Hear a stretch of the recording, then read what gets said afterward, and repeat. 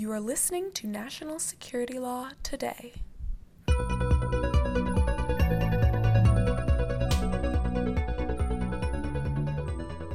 Welcome back to National Security Law Today. With the American elections less than 1 week away, Yvette, Elisa, and I are continuing our conversation with Edward Ned Foley, a professor at The Ohio State Moritz College of Law and the Ebersole Chair of Constitutional Law there. He has quite literally written the book on disputed elections in the U.S. And he's here to talk to us more about election law and why our elections look the way they do. If you'd like to hear more from Ned, please go back and listen to last week's episode. But before we start this week, just a quick disclaimer, because lawyers need and live by disclaimers. The lawyers at NSLT are always here in their individual capacity and not on behalf of any agency or company.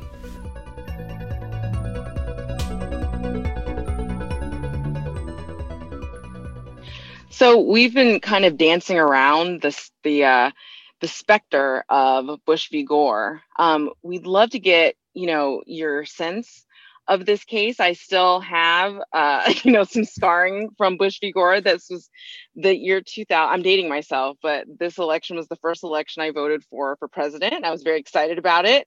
And I went to bed like the rest of America and woke up and we did not have a president for several weeks afterwards. And for the millennials out there who don't know what a hanging chat is, this was when we had voting machines that did not fully punch through the ballot, and so there were pools, there were rooms full of people craning over these ballots and trying to figure out what the voters' intent was, and it was quite a calamity. So can you just tell us a little bit about that case, why Chief Justice Roberts currently is probably straining against this nightmare scenario? Yeah, no, thanks for all of that, because I think those of us who do remember it definitely have some personal history and emotions associated with it. How, if you care about the country and you're involved in the law and even interested in politics, you were definitely riveted for those wrenching 35, 36 days. At least I was. So I feel I share your memory of that.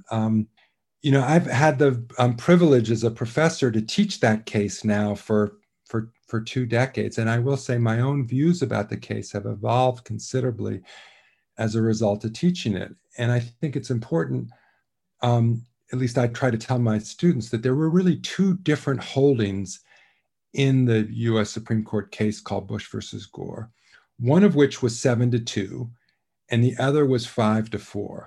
And the 7-2 ruling was the merits ruling on the equal protection issue, and we can talk about the details of that.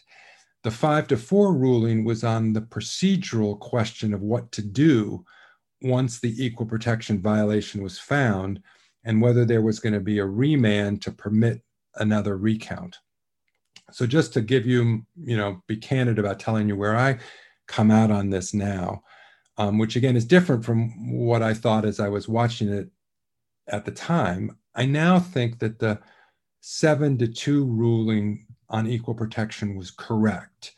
In other words, the 7 justices who found an equal protection violation were correct to do so based on existing precedent and constitutional principles. And we can talk more about that. But my own view is that the 5-4 decision on the remand was incorrect and inappropriate given the relationship of the United States Supreme Court to the Florida Supreme Court and technical questions of federal jurisdiction. And we can talk about that. So already there's, I think, some complexity. It sometimes gets lost in the public discourse about the case. So, Professor, if you would indulge us, can you break this down a little bit for us, especially for the law students out there who may not have taken election law? What were the circumstances? We essentially, Florida, the Florida electoral votes were hanging in the balance. We couldn't pick our president without knowing the outcome of the Florida election. As you said before, it was extraordinarily narrow margin. We didn't know the night of the election. People were still counting, and we had all these problematic ballots. And there were numerous state level cases that were filed in order to try and resolve some of the procedures. And we really were in no man's land trying to figgure out what we should do. So I'm glad to let you pick up the fact pattern from there, Professor.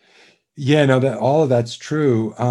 So, if there are listeners who don't remember what a hanging chad looks like or had never had occasion to think about a hanging chad before, and you're interested, just Google an image of a hanging chad because it's worth trying to get a visual in your mind.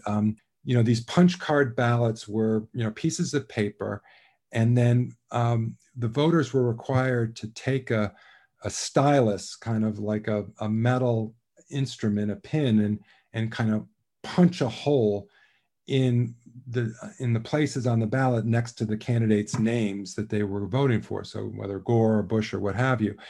And if all goes well, they'd punch completely through, and that would allow these optical scan machine readers to see the light and count the ballot properly. It was a primitive form of computer technology. But if, for a variety of reasons, the hanging chad wasn't all the way perforated and punctured, it wouldn't be recorded as a vote. The machine couldn't tell that the voter wanted to cast a vote. And some of them were called dimple chads or pregnant chads because they would show a little bit of indentation, but no puncture. And the problem of Florida law was it didn't have a statutory standard that applied statewide in an election that was a statewide election to how to treat equivalent ballots. So you had thousands and thousands of ballots presenting the exact same fact pattern in terms of what the piece of paper looked like. And yet they were being treated differently depending upon which particular locality it was in. Was it Palm Beach County or Broward County or Miami-Dade County? Sometimes the same ballots were being treated differently by just different recount teams in the same county, like Palm Beach County. And so that was the equal protection problem. So, the 7 justices on the U.S. Supreme Court said, you've got to have a statewide uniform standard. Choose your standard, state of Florida. It could be a requirement. One of the possible standards was the so-called sunshine standard from the Sunshine State, which means if you held the ballot up to the light, you'd see light through it, and that would require a puncture, which means if it was only dimpled or pregnant, it wouldn't count. It would have to be hanging or at least punctured. But so 7 justices said you have to have uniformity because if you don't, it violates one person, one vote. One person, one vote was this constitutional principle from the Warren Court precedents, saying that there was this, under the Equal Protection Clause of the 14th Amendment, given the importance of voting, there had to be this requirement of equality, of equal treatment of voters. And so if you had the exact same ballot counted in this election, if it's in Palm Beach, but rejected if it's in Broward, that's a denial of equal protection. Again, I have to say that's a pretty strong argument. And again, that got, the 5 so-called conservatives at the time, plus Justice Breyer and Justice Souter, more liberal justices, all 7 saying this is an equal protection problem. But then that led to the next question of the remedy. And here's where Breyer and Souter joined the other 2 liberals, Justices Ginsburg and Stevens, saying, give Florida another chance. Because given that the case was coming from the Florida Supreme Court, appropriate principles of federal review meant that once you find the equal protection violation under the federal Constitution, you identify it and then you remand for a cure. And it's up to the state system to decide how to handle the case on remand. But the majority of the US Supreme Court in Bush versus Gore refused to allow a remand for any further recounting, which was sort of inconsistent with basic jurisdictional principles. What was their basis for that? They relied on something called the so-called safe harbor deadline, which is a provision of federal law. But it's a funny deadline because it's not absolute. The safe harbor concept says that if a state finishes its procedures over how to count ballots by that date, then Congress promises to accept that decision. But it's optional on the part of the state. If they don't meet that deadline, all they lose is the benefit of the congressional promise. So it really should have been up to Florida law to decide whether meeting the safe harbor was more important than doing another recount, because there were 6 more days until the meeting of the Electoral College where there could have been another recount. The majority in the US Supreme Court says, well, Florida has already told us that they want to meet the safe harbor deadline. That's the date of our decision, so I guess time is up. But the dissent said, well, wait a second.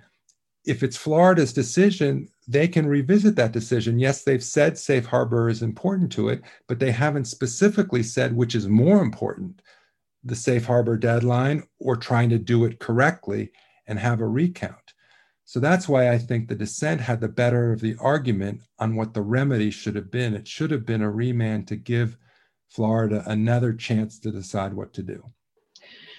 That was awesome explication, and I appreciate that. That would certainly bring it factually home and explain the process. But I'd like to, Yvette, do I hear you? Yeah, I just have one follow-up question, because this is really, the seminal case, right? As far as, people who, at least as far as lay people are concerned, or lawyers who don't practice election law professionally. I wonder what your opinion is about, the fact that the opinion explicitly states that it has limited precedential value. I think this was one of the most controversial aspects of the case, aside from the fact that it effectively decided the outcome of the election. Yeah, so I think a lot of people have misunderstood that sentence. It is true that sentence says, and I'm paraphrasing, that our decision is, limited to the facts in front of us. But and we now know that Justice O'Connor added that sentence to what was an opinion otherwise written by Justice Kennedy. But some people have said that was an announcement by the court that they were being unprincipled and they were just, ramming a decision through, and it was going to have no precedential value. I don't think that makes any sense in terms of the mindset of the justices, and why would they telegraph that? I think instead it was the kind of sentence that Justice O'Connor thought was appropriate given her overall jurisprudence in so many areas of the law. If you've studied Justice O'Connor's writings in the Fourth Amendment, the totality of the circumstances for search and seizure, or her views on the Establishment Clause, separation of church and state, which she talks about the endorsement test, and it's very context specific in terms of the exact facts involved. She was always a justice who cared very much about specific facts and not wanting to write too broadly. The common law method of judging, one case at a time, don't write too broadly. I think that's what they were saying. In other words, this was very fast moving, right? Because it was on the emergency docket. It had to be decided quickly. And so she and the court were telling the world, just be careful not to overread what we're doing. We're doing the best we can. We're deciding an equal protection case, but equal protection is complicated. And so we're deciding what equal protection means here, but it may mean something different in another context. I think that's ordinary judging. I don't think that was unprincipled. And I don't think it was a statement like, rip up this opinion after you read it because it's never going to apply again. I just think that's a misunderstanding of what the court was doing. That's really useful context for people who are reading the decision these days. Well, happy to provide it. And just one more little point about the relationship of the decision to the election. I do think there's a common understanding that the U.S. Supreme Court, by issuing the Bush versus Gore decision, was effectively deciding the election that year, that presidential election. And there's certainly a way to understand it that way. But I think an even better way to understand it is how Al Gore responded to the decision. Because he did have some extra moves he might have made. He could have tried to be aggressive back in the Florida Supreme Court by saying the US Supreme Court didn't really have the authority to take away the remand option. And his advisors were actually telling him to keep fighting on. Now, that's not to say that he would have won, but I think the best way to understand the 2000 election is that it was Al Gore's decision to accept defeat after the US Supreme Court's decision that effectively ended it.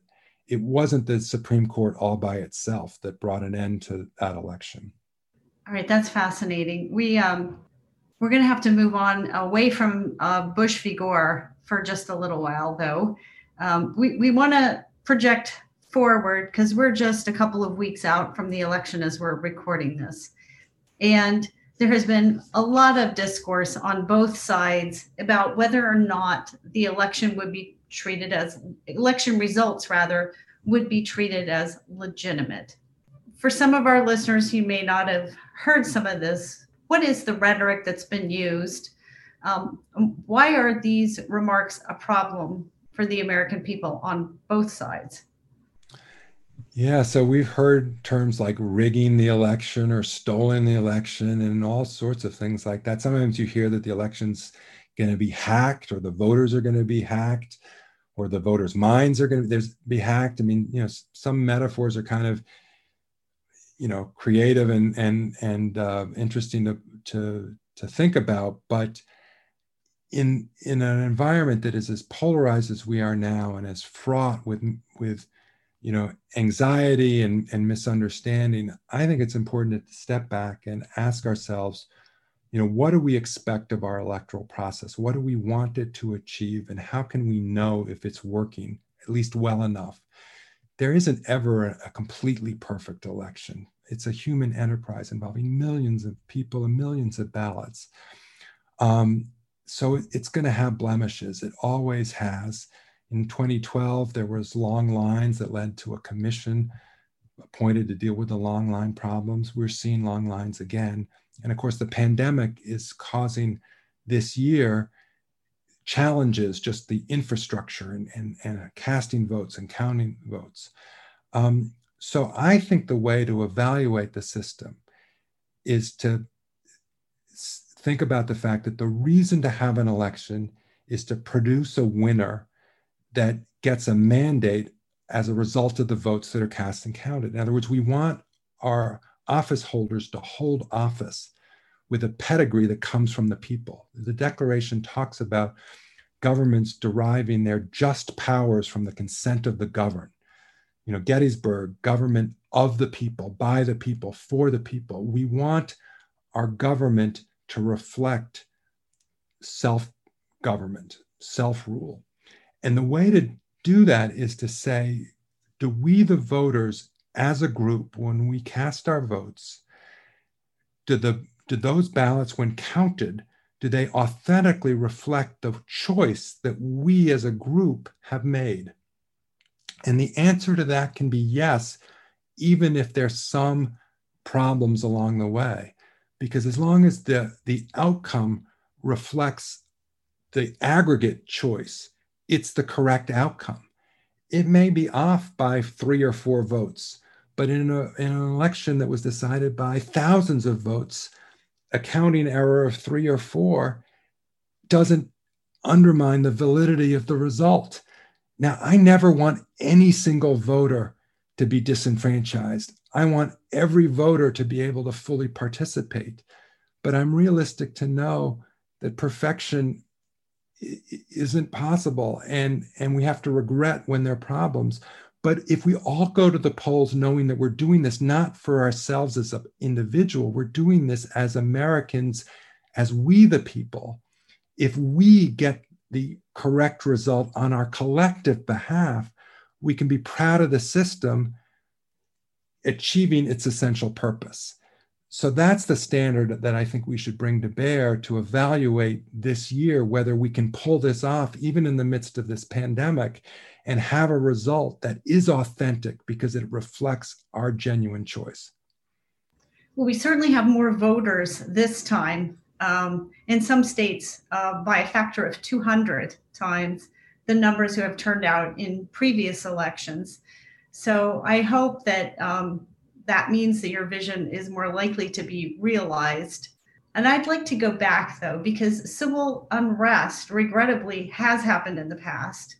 And it's also important to understand history in order to avoid repeating it. But there was once a buckshot war, a civil war, a Colfax massacre.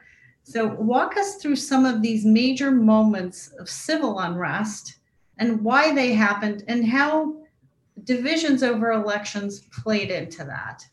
Yeah, so the 19th century, unfortunately, has more incidents of violence surrounding the vote counting process than the 20th century did. So the way to turn that around is that the 20th century does not have anything like the degree of violence that history shows existed in the 19th century. And so when I wrote the book, I had been hopeful, and I'd like to remain hopeful that the 21st century builds on the progress of the 20th and that we don't regress back to the 19th century. So yes, you mentioned the Buckshot War in Pennsylvania in the 1830s, or the Brooks-Baxter War in Arkansas in the 1870s. So there were these really regrettable incidents of outright violence around the vote counting process. And each one of those stories, it's the narratives, I think, can be gripping, and so I encourage people who are interested to try to learn this history. I think the big picture takeaway is, again, we've been struggling as a society. What should be our institution? And the reason why the 20th century was better than the 19th is that, on balance, these disputes got put into the state court systems. Before, in the 19th century, the legislatures tended to hold, we talked about the role of the legislatures, and the legislatures tended to be jealously holding on to their power to resolve these. But legislatures tend to be the most partisan of institutions because they're elected based on party politics. So that's why some of these disputes could get really ugly really fast. Putting them into court tended to make them pursuant to the rule of law. And the rule of law, on balance, has done a better job than the rule of the streets or the hurly-burly of the legislature. So as lawyers, I think we can take credit for the extent to which that we've made these disputes, as hard as they can be, subjected to evidence and legality. That has been a real progress, and a real progress of the 20th century. Again, some of the courts that have handled these disputes have been caught up in the politics of it. That's why we ask sometimes, is it better to do this in federal court or state court, or should we have special courts that we talked about before? But I think the main lesson here is the more that we can make vote counting disputes subjected to the rule of law and to the rule of evidence when you challenge ballots, the better off we are as a society. So we're talking with you today following the president's diagnosis with COVID-19. How could or how has in the past any presidential incapacitation been a factor in the elections? Are there any specific constitutional authorities the president could use to delegate power to other people in the line of succession or outside of it in lieu of the vice president? Has this played out in any other previous elections? Well, I think the good news here is our system can handle most of the contingencies that we can imagine, although there's some gaps that hopefully we'll avoid. So one thing to be clear, the current incumbent president has no power over the electoral process directly. So, he can't say, I want the election to be run this way instead of that way. I mean, the Constitution has a definite date to the end of the term. That's January 20th at noon. If the election for some reason is incomplete and everybody agrees that, we have a mechanism in the 20th Amendment for an acting president, and we have a statute that sets that all up. So there's a certain amount of clarity. In 1872, we did have a candidate die, and so that can cause some issues under the Electoral College. The effect of the death of a presidential candidate or vice presidential candidate can matter depending on where you are in the timing of the process. Is it before the electors meet in December, or is it after? And again, some of the experts on issues of continuity of government have suggested we could do a little bit better in bolstering up those rules. I do think it comes back to the point that we were talking about earlier, that if problems occur in the Electoral College mechanism, there is the capacity for state legislatures to take the power to appoint electors into their own hands. And so if you did have a death of a candidate, again, before the electors meet, the legislature could say, well, hey, we're just going to do this ourselves, as opposed to having it be based on a popular vote or some other substitute mechanism. I'm not saying that I advocate that solution or that would be the best way to go about it. There might be other ways to turn to the political party and say, okay, now that you've lost your candidate, who would you like as a substitute? So it's a bit of a complicated story. Again, I think the takeaway that I would emphasize is, in a rule of law society, we should rely on the rules that we have to answer questions that might arise. If we want to change the rules in the future because we don't like them, that's for the next election. But ultimately, you have to hold each and every election according to the rules that exist at the time the election is underway. And our election this year is already underway, as you've noted. Many ballots have already been cast, even though we're still, as we're recording, 2 weeks before November 3rd. But this election is definitely underway. And so it's a little late to be changing any of the rules for this year. Ned, I'd like to go back to your comments in Politico. The piece will be hyperlinked for our listeners. You point out that Americans need to get smarter about elections, but we do have social media companies with secret proprietary algorithms, and they engage in something called micro-targeting. And it turns out that people are still clicking on false messages at a rate of 40 times more often as true ones. You have noted some solutions have been proposed to assure fairness of any decision by the Supreme Court, but what are your thoughts on sort of where we stand on issues law as opposed to elections law, which appears to be persuasive or was persuasive potentially in the last election? Yeah, well, this may be the hardest thing for our democracy to handle going forward, because there is disinformation, there is misinformation. I don't deny that, and I'm troubled by it. I refer back to the Swift boat ads of 2004, which is low tech relative to where we are today, and so doesn't deal with the extra problems that high tech gives us.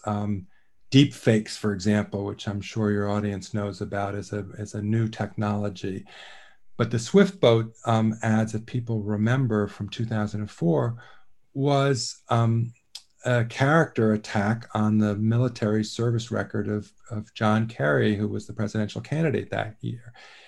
And my analysis of the independent, nonpartisan fact-checking organizations said that those attacks were false and an incorrect characterization, a mischaracterization of his war record. It was a kind of misinformation, disinformation campaign using the media technology of the time, and it did go viral on the internet. The amount of money spent on that was low. Now, that was a candidate-related ad, and there's misinformation in the issue space, which makes it even harder a problem.